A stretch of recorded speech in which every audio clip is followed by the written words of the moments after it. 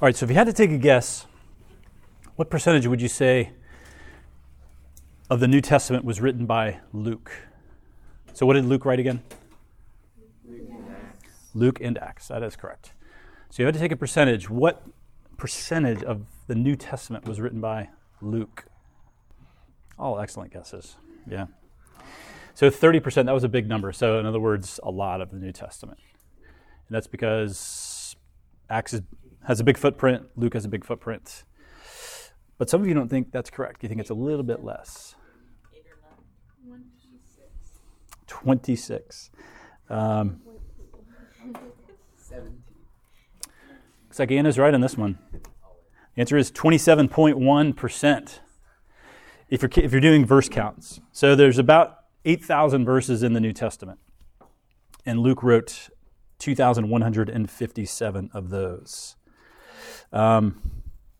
So if Luke wrote 27% of your New Testament, what percentage do you think the Apostle Paul wrote of your New Testament? We have a 50. 55. 46. So you guys think Luke wrote a decent amount more of the New Testament. Any people who think otherwise? Paul did 2,032 verses. So if you take all 13 epistles of Paul, that's 2,000 verses. And if you take the two books, Luke and Acts, that's 2,100 verses. And then if you think about John, who wrote the Gospel of John, and what else? 1st, 2nd, 3rd John, Revelation. So he wrote 1,400 verses. So those are the contenders for the largest footprints in the New Testament by authors. So 2,100 for Luke, 2,100 verses out of about 8,000, 2,000 for Paul, and then 1,400 for John. So in other words, Luke and Acts is a lot of your New Testament. So if you have a good solid grasp on Luke and Acts, you know your New Testament really well.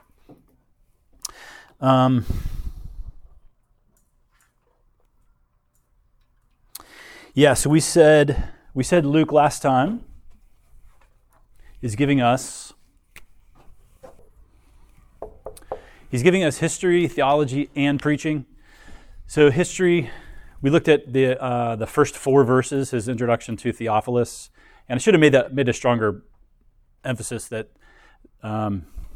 probably very likely was a person. There is a view that he's a symbolic, generic friend of God, but very likely that was an actual person, probably the guy who funded Luke to write it, who paid the money to Luke to write the gospel so that then he could distribute it.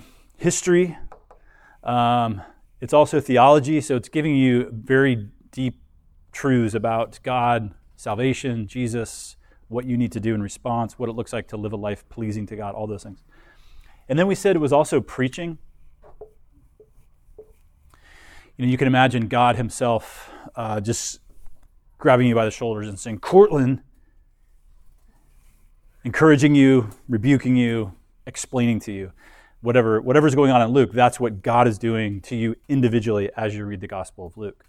So you really want to see the books in the Bible are all different than all the other books you read, because the other books you read are going to be by an author who might be talking to you, maybe a great author. We love our John Pipers and our Jerry Bridges and our other contemporary authors that speak very encouraging words to us. But in that case, it's that person talking to you, right? The difference with the Bible, uniquely with the Bible, is there is a person there, in Luke in this case, but there's also primarily God himself talking to you in very direct terms. And I said, and I acted as if it was always yelling at you, and we don't want to think of the Bible that way. Sometimes it does yell at us, but sometimes it speaks very encouraging, gentle words that we need to hear, when we're really discouraged about something. And all of that is part of God preaching to us. All right, so anything else I want to say by way of reminder? All right, so last time we stopped at chapter 4. So turn back to chapter 4 in Luke. We looked a good bit at verses 18 and 19 in chapter 4. And do you guys remember anything at all that I said 2 weeks ago about those verses? Chapter 4, verses 18 and 19. 61.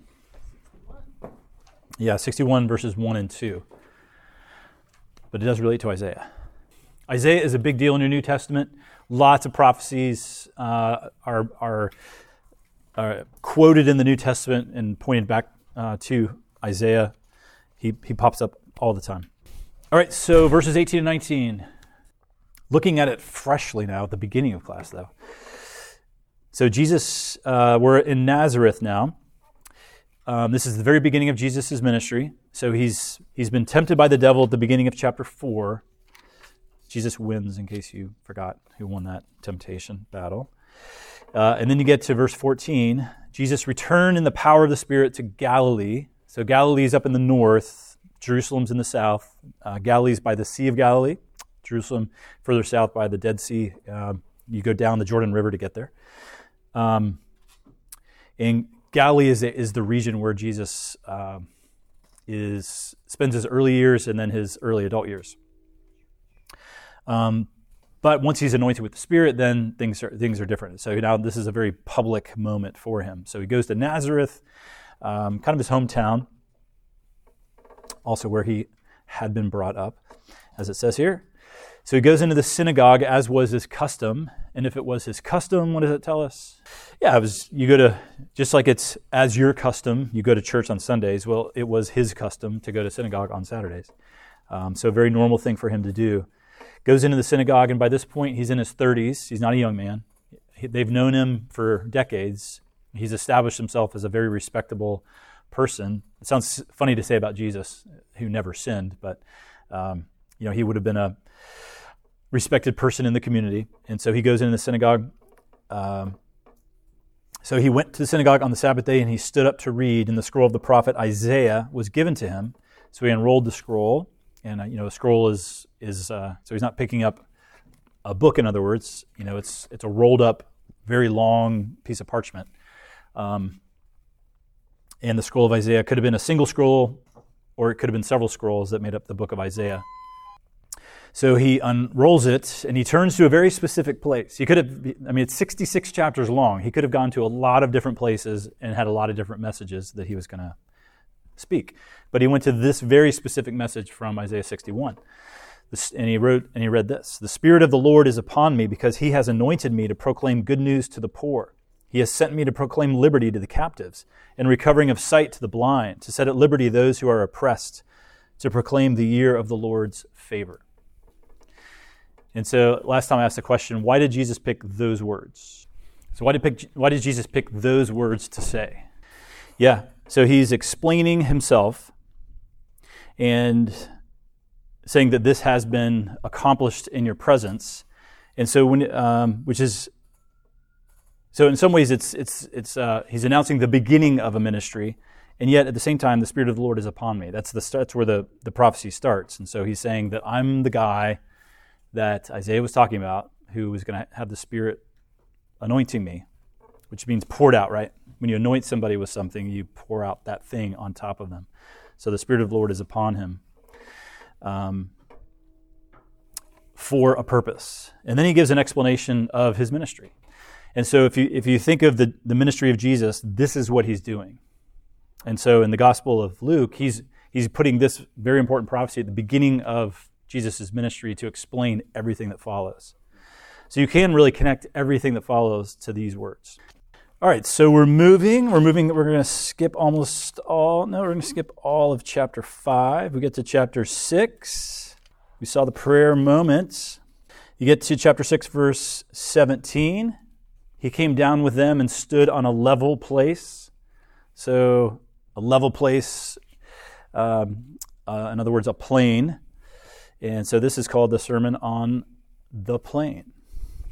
And so what you have in 6:17 through the end of the chapter is a sermon, which in some ways is very similar to Matthew's sermon in Sermon on the Mount, chapter 5 through 7. But in Matthew 5, he goes up on a mountain and he speaks to the people, whereas in Luke 6, he goes down into a plain and then speaks to the people. And there's other differences, and so I think the best view on those two moments of Jesus' ministry is those are actually two separate sermons preached in two separate locations. But it makes sense that Jesus, who taught, he didn't distribute his books, right? Here are my letters, here are my books. I want you all to read my books. And he taught, right? And he expected the people he was teaching to remember what he said. So it makes sense that he would repeat a lot of things. And in fact, a lot of things a lot of times.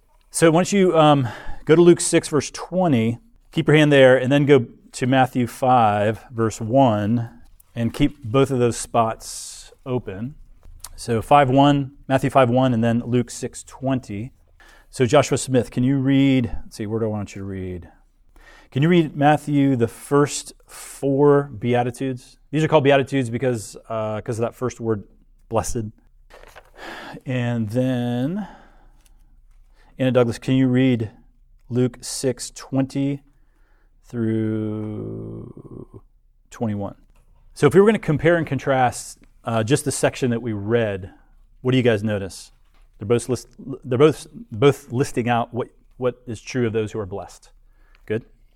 But what do you notice about the way that Jesus addresses the poor in each of those passages?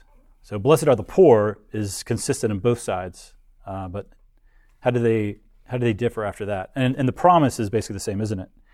That yours is the kingdom of God, yours is the kingdom of heaven. What's the subtle difference, though? The poor in spirit, and then the other one just says the poor. Yeah, the poor in spirit versus just the poor. So just to think on that a second, what is the difference between being poor and then being poor in spirit? What would you guys say there? So it has to do with your soul versus your bank account kind of thing. Yeah. I mean, that's a fine way to think of it. Poor in spirit, the only thing about that is poor in spirit is a good thing, it's not a bad thing. If you're poor in spirit, you're aware of your need, you're aware of your poverty, you're aware of your dependence on the Lord. So you want to be poor in spirit. Physically poor versus physically rich. I mean, generally in the Bible, you want to be physically rich, generally, but obviously you don't want the riches to corrupt you. So you may or may not want to be poor financially, but you do want to be poor in spirit. Being poor in spirit is a good thing. But what's interesting about Luke is he probably has both things in mind. Jesus is talking to his disciples, right? So he lifted up his eyes on his disciples. So he's talking to followers of him, believers in him, at least largely so. So to you who are poor, so to you followers of me who are poor, he's not just saying it's good to be poor, whether or not you believe in Christ. But if you were a follower of Christ, if you're poor, you're blessed. For yours is the kingdom of God. Well, what about hunger now? So blessed are you who are hungry now, for you shall be satisfied. What does that look like in Matthew's gospel? Yeah, so you're hungry in both passages, but what you're hungering for seems a little bit different, right? Yeah, so you're hungering for maybe some food in the Gospel of Luke. You're hungering for growth in Christ and righteousness in Matthew's gospel. But he promises both that you will be satisfied. Both will be fulfilled. So the hungry in Luke's gospel are those who are disciples who are also maybe physically hungry. And yet the promise to both of them is that you will be satisfied. Good reminder that in heaven, we will be full and satisfied in all ways, not just in our souls, but not our bodies, not just in our bodies, but not our souls, but in all ways, bodily and in our soul, we will be satisfied. So you see, those are differences, Matthew and Luke, those are differences, but not contradictions. I mean, as you could go through the whole of both sermons and realize that the differences are there, but these aren't contradictions. There's different contexts, different reasons why Luke would write what he does versus Matthew. Again, two sermons that actually happened, I think. Yes, they actually happened, but and they happened separately, but with some real differences that are worth noting. All right, so that's chapter 6. We get to chapter 7. We'll do a quick touch on. So we said that back in chapter 4, Isaiah's prophecy said things like, I'm going to proclaim liberty to the captives, recovering of sight to the blind, set at liberty those who are oppressed, things like that. And so what we get in chapter 7, and I'm picking it up at verse 18. So John the Baptist is imprisoned. Is he imprisoned? I'm sorry, he's not imprisoned yet. So John the Baptist is hearing about Jesus' ministry. He's pretty certain that Jesus is the Messiah, but he's not completely certain. And so there's this, and remember, John and Jesus are cousins, right? And John's a little bit older. They've grown up together. They've known each other a long time, actually, by this point. They're both in their 30s by the time they get to this point. But knowing someone is a great person is one thing. Knowing that they're the Messiah prophesied in the Old Testament, well, that's different. So John, at this point, is a bit uncertain. So the disciples of John reported all these things to John, and John, calling 2 of his disciples to Jesus, sent them to the Lord, saying, "Are you the one who is to come, or shall we look for another? Are you the promised Messiah, or is there another guy who's even greater that we should be waiting for? Are you the one who is to come, or shall we look for another?" And when the men had come to him, they said, "John the Baptist has sent us to you, saying, 'Are you the one who is to come, or shall we look for another?'" In that hour, that very hour, so as these guys come at that very moment, he healed many people of diseases and plagues and evil spirits, and on many who were blind he bestowed sight. And he answered them, "Go and tell John what you have seen and heard. The blind receive their sight, the lame walk, lepers are cleansed, and the deaf hear. The dead are raised up, the poor have good news preached to them, and blessed is the one who is not offended by me." So you guys see the connections there between that passage and then that prophecy back in chapter 4? That makes sense? Okay. So that's what's going on there. I'll skip the rest of those things. Jesus is doing amazing things. Parables, calms a storm, heals a demon, or he heals a man with a demon, I should say. Sends out the 12, feeding of the 5,000. So that takes us to chapter 9, verse 18. Important scene. All right, so in your Bibles, do you have a label here? Which says what? Christ. Peter confesses Jesus as the Christ. Now it happened that as he was praying alone, another reference to the man Jesus modeling for us what we should be doing. Interesting, he's praying alone. It's not that he doesn't pray with other people, but he does pray alone routinely in the Gospels. Now it happened that as he was praying alone, the disciples were with him. And he asked them, "Who do the crowd say that I am?" And they answered, "John the Baptist, but others say Elijah, and others that one of the prophets of old has risen." Then he said to them, "But who do you say that I am?" And Peter answered, "The Christ of God." Yeah, so why might somebody have said, "Oh, that's just John the Baptist"? It's not a right view, but why might someone have said, "Oh, that guy, that's just John the Baptist"? Same sort of things. Maybe had some bizarre view that John the Baptist is killed and then Jesus is like the resurrected version of John the Baptist. Some weird way that they're similar. John the Baptist is kind of the freak in the wilderness who dresses funny and talks funny, but says powerful things and rebukes famous people.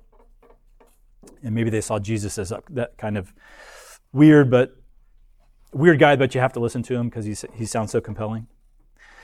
And then Elijah. Who's Elijah? Yeah, pretty major Old Testament prophet. Pops up in 1 Kings, at the end of 1 Kings, and then into 2 Kings. He does many astounding miracles. And so in this case, if you're comparing Jesus to Elijah, you're comparing Jesus to the guy who does powerful miracles. He's a miracle worker. And others that one of the prophets of old has risen. So now in this case, still kind of in the prophet type of motif, except now maybe an emphasis on teaching. The writing prophets of old were generally known for what they said, not their miracles. It's not that they didn't ever do miracles, but they're generally known for what they actually taught. They heard the word of God and then they proclaimed the word of God. So in that sense, Jesus is like one of the prophets of old. But all of that means that Jesus he's a great man, but he's still just pretty much a normal man. All those guys that we read about in our Old Testament we look at as when they're great anyway. We look at them as great men, but not anything other than a man, right? We don't read about Isaiah and say, oh, that's God among us. We say, no, that's Isaiah. Great man, but still a man. So it's good to see Jesus as special, but that's just not enough. You have to see Jesus as a lot more than that. So then he said to them, but who do you say that I am? And that's when Peter answered, the Christ of God. And the word Christ means what? Joby, what do you think? It probably does, but maybe not at that exact spot. Yeah, so Christ equals Messiah. So Christ equals Messiah equals anointed one. All right, so those three things they're all synonymous. So Christ, I mean, this is the English version of it, but it's Greek, Christos. Messiah, it's the English version of it, but it's Hebrew. So the word, so when the Old Testament was translated from the original Hebrew into Greek, wherever it said Meshua, Messiah, it was translated to Christos, Christ. And then both of those have to do with Christ being the anointed one. So in the Old Testament, kings and priests were anointed. Did you guys were any of you helpers in Sunday school, children's ministry this past Sunday? So you did David and Goliath? Yeah, some of you, well, if you were this week, then you weren't last week. Sorry. Or 2 Sundays ago. 2 Sundays ago, David was anointed, I think, as king. But he was anointed by Samuel, and then he went on to fight Goliath in this amazing way. But that's because he was a king. So David was a Christ. He was an anointed one in the Old Testament. He wasn't the anointed one, the promised anointed one coming, but he was an anointed one. And priests were also anointed. So when Aaron, the high priest, started his ministry as high priest, he was anointed with oil. So what Peter is saying here then is that the prophecies about the Christ, not just one of the Christs, one of the kings, one of the priests, the Christ in the Old Testament, Peter is saying that's Jesus. This Jesus of Nazareth that we have seen and ministered with, that's the Christ of God, God's very promised Son. And then,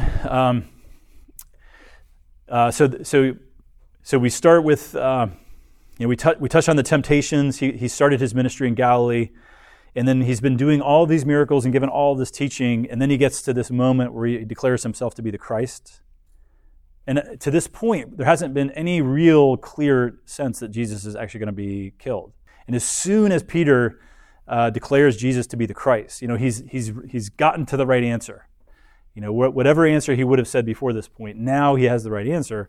And then immediately Jesus begins to talk about what's going to happen. And so in verse 21, and he strictly charged and commanded them to tell this to no one, saying, the Son of Man must suffer many things and be rejected by the elders and chief priests and scribes and be killed, and on the third day be raised. So immediately he begins to talk about his crucifixion. So until you understand who he is, you'll never understand his crucifixion. You have to understand who it was that died on the cross before you can understand the benefits that he achieved on the cross.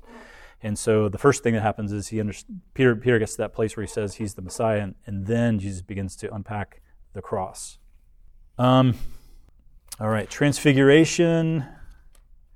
We won't ask a question on that. Yeah, I want you guys to turn to the end of chapter 10, verse 38. Chapter 10, verse 38. So Genevieve, can you read 10:38 to 42?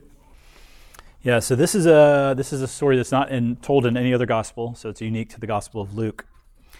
And let's do a quick inductive Bible study. Do you guys know what that means?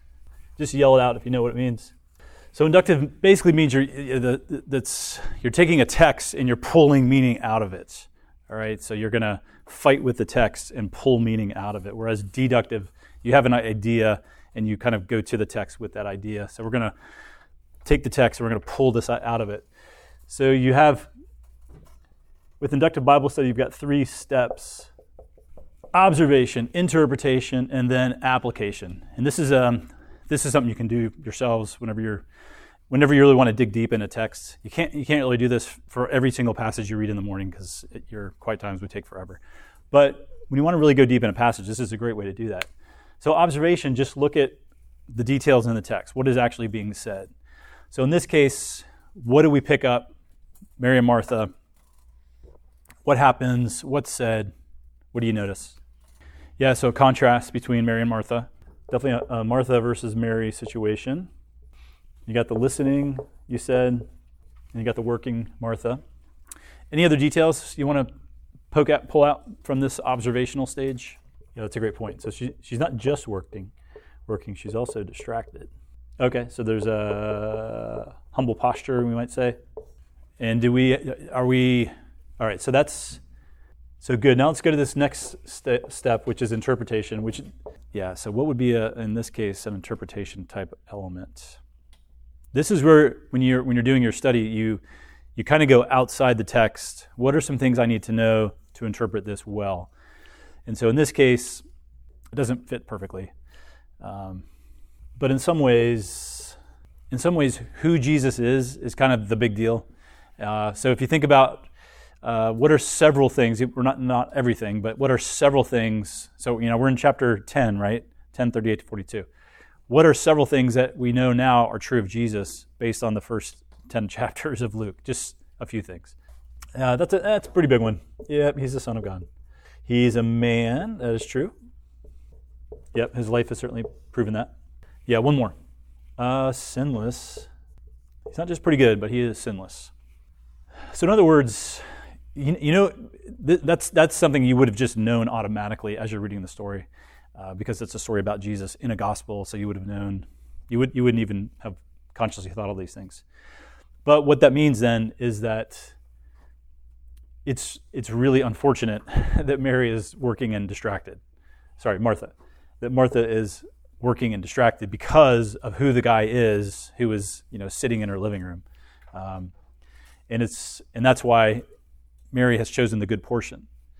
If there's a lot of other people that could have been sitting in her living room, where it wouldn't have been so terrible that Martha was working and distracted, but this is Jesus, Son of God, came as a servant, sinless, and we could have added a lot more things there, right? The astounding birth with angels and prophecies. We could have added a lot more things. And so for Martha then to be distracted that's very unfortunate for her. And so when Jesus says what he says, which is, what's his punchline statement at the end about Mary? Yeah, she's chosen the good portion. So you don't have to wonder, which person should I want to be like? You should be like the person who has chosen the good portion, when Jesus says the good portion. All right, so that's going on. And now we get to application. It's good to understand a text, but in the end, we want to be doers of the word and not hearers only.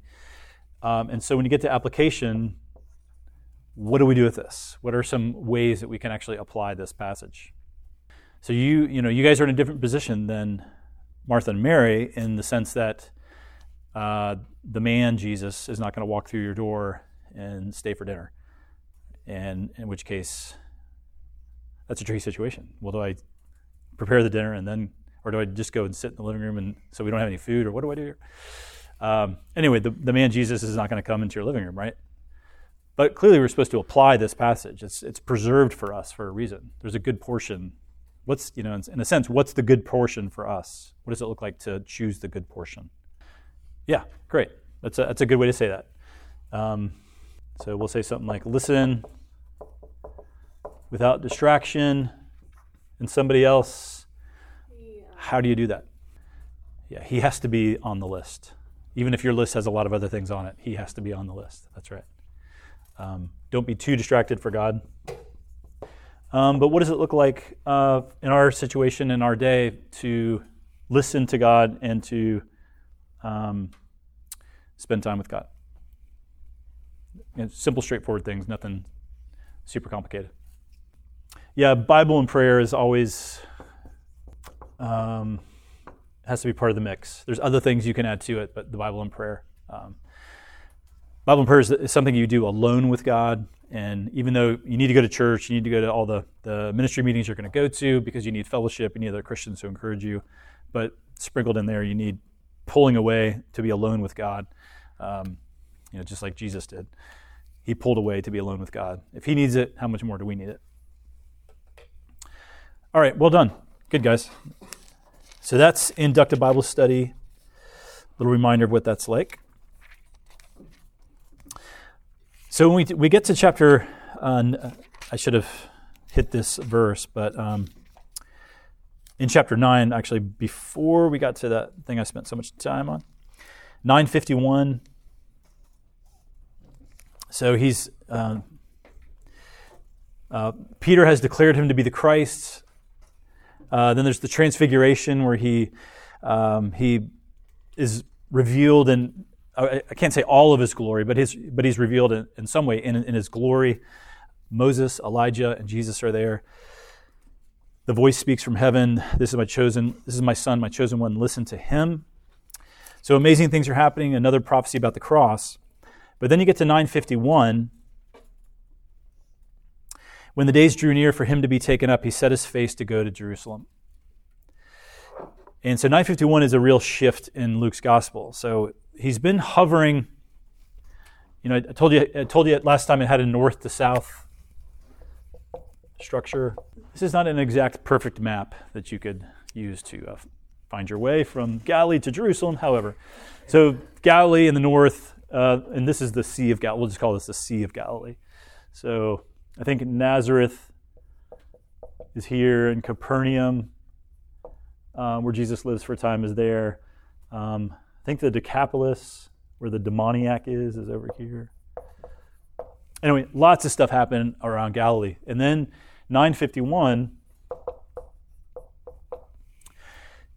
the time for his departure drew near, and so he set his face to go to Jerusalem. And so for the rest of Luke's gospel, then he's heading south to Jerusalem. Then he's in Jerusalem, where he's crucified, buried, and resurrected.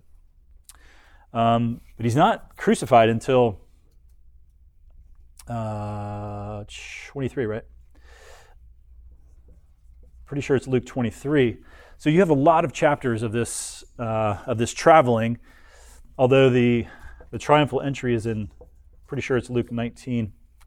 Triumphal entry is in Luke 19. So a lot of chapters of traveling to Jerusalem. And as he's traveling, he's doing more miracles, he's doing more teaching. And the teaching that he does in this block of text is a lot of the famous parables that we think of connected to Luke are in that stretch. And we'll turn to one of those now, which is the lost parables. So turn to chapter 15. Yeah, so again, we're kind of in the middle of the travel narrative, it's sometimes called. And Jesus is teaching, and I should read verses 1 and 2, chapter 15, verses 1 and 2. Now the tax collectors and sinners were all drawing near to hear him, and the Pharisees and the scribes grumbled, saying, "This man receives sinners and eats with them." So in this case, we've got some good guys and bad guys. Who are the bad guys and who are the good guys in that little description there, verses 1 and 2. Pharisees, bad. Right, this man receives sinners and eats with them. Who are the good guys? Yeah, sinners and tax collectors. And why are they good?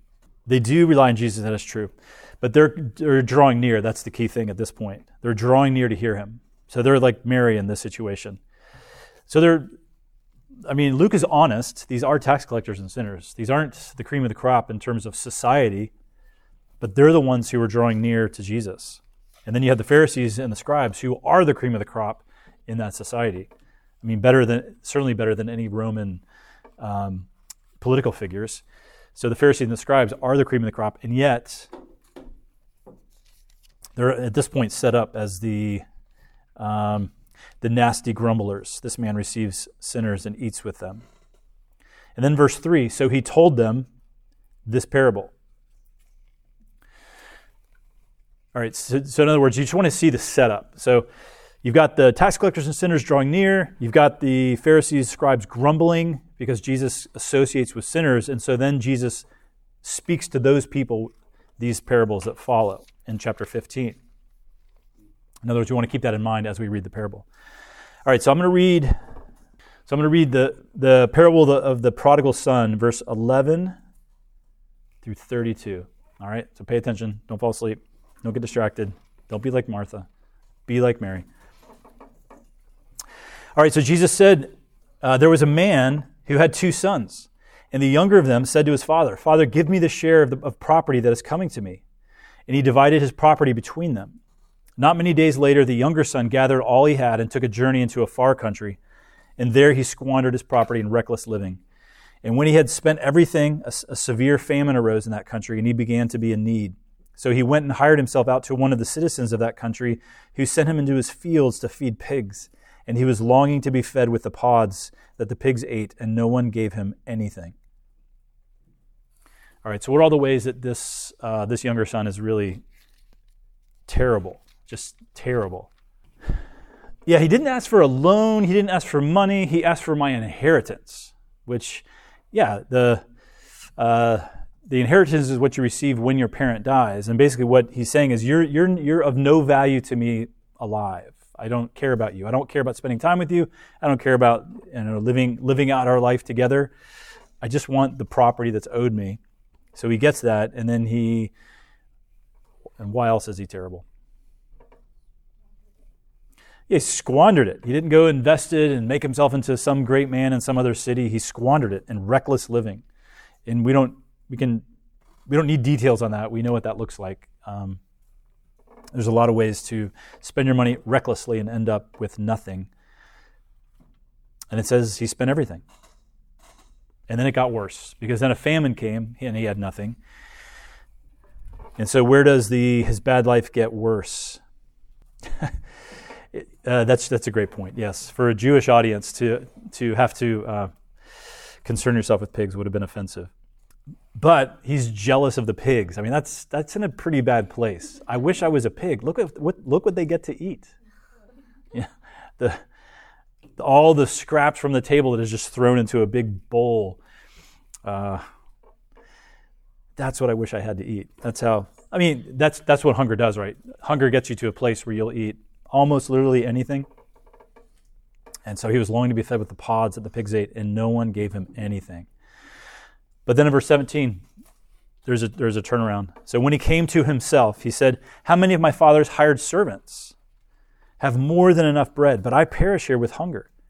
I will arise and go to my father, and I will say to him, 'Father, I have sinned against heaven and before you. I am no longer worthy to be called your son. Treat me as one of your hired servants.' And he arose and came to his father." So what is really good and impressive with that turning point in verses 17 to 19, 17 to the beginning of 20? He's off on some things, that's true, but what's good and impressive about those words? Yeah, very, very clearly, I have sinned against heaven and before you.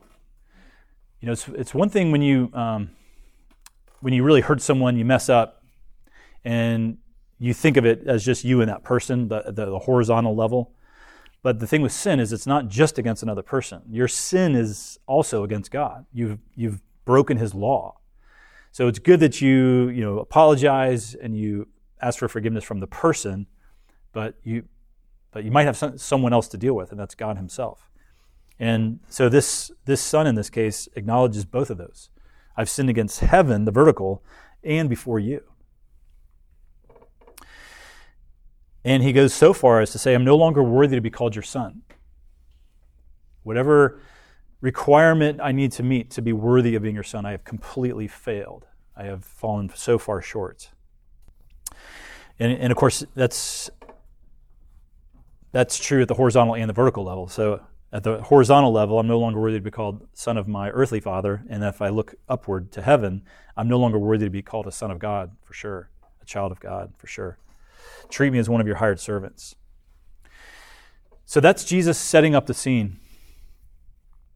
And then he delivers the surprise conclusion. So the deadbeat, horrible son that comes to his senses arose and came to his father. But while he was still a long way off, his father saw him and felt compassion and ran and embraced him and kissed him. Have any of you guys ever seen your father run to you? In any context whatsoever? Maybe in sports. He's running after you. But running to you, that is an incredibly rare thing. And obviously there's not a lot of situations where that even makes sense, where I would run to Kirsten for some reason. I go to Kirsten often and express affection, but running to her, that would have to be a very unique situation. I have one memory of my dad where I was probably, 9 or 10. And I was playing in the backyard at my great uncle's house. And there was an alley that ran behind the house. And this pickup truck was very slowly riding on this alley. And, I did what, of course, any boy would do in that situation. And I ran on the back of the pickup and jumped up on the bed of the pickup. And, so I'm just driving along in this pickup. And my dad just burst out of the house and was, Daniel, get off. And that wasn't, I don't remember being punished. I don't remember him being angry. I think he was really worried. I think he was really concerned. This could end badly. And so he was running after me to help me. And in my life, that's the only memory I have of my dad running after me in a positive way, or in any way whatsoever, actually. So all that is to say, don't overlook that detail, because it's kind of a big detail. And in a society like this culture, where the father was such a stately, important, regal, powerful figure, the dad would not lower himself to just run after a kid like that. But the father did. He felt compassion. He ran after his son and embraced him and kissed him. And the son said to him, "Father, I have sinned against heaven and before you. I am no longer worthy to be called your son." But the father said to his servants, "Bring quickly the best robe and put it on him, and put a ring on his hand and shoes on his feet, and bring the fattened calf and kill it, and let us eat and celebrate. For this my son was dead and is alive again. He was lost and is found," and they began to celebrate.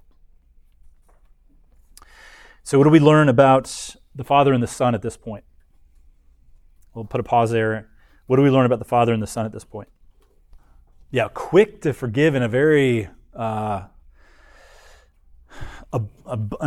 abundant way, if you can say that. It's magnanimous. It's generous. He doesn't just say, "It's okay, son. I'm just glad you're home." He could have said that, and the story would still be a great story. But he just goes on and on and on. The best robe, put a ring on his hand, shoes on his feet. We're going to have a banquet in his honor. Because this my son was dead and is alive again. He was lost and is found. And they began to celebrate. So, and of course that's after embracing him, kissing him, running after him. It is just a massive, undeserved response by the Father. And obviously Jesus is telling us what God the Father is like when we turn away from our sin and turn to God. But who is he talking to? Who is Jesus telling these parables to?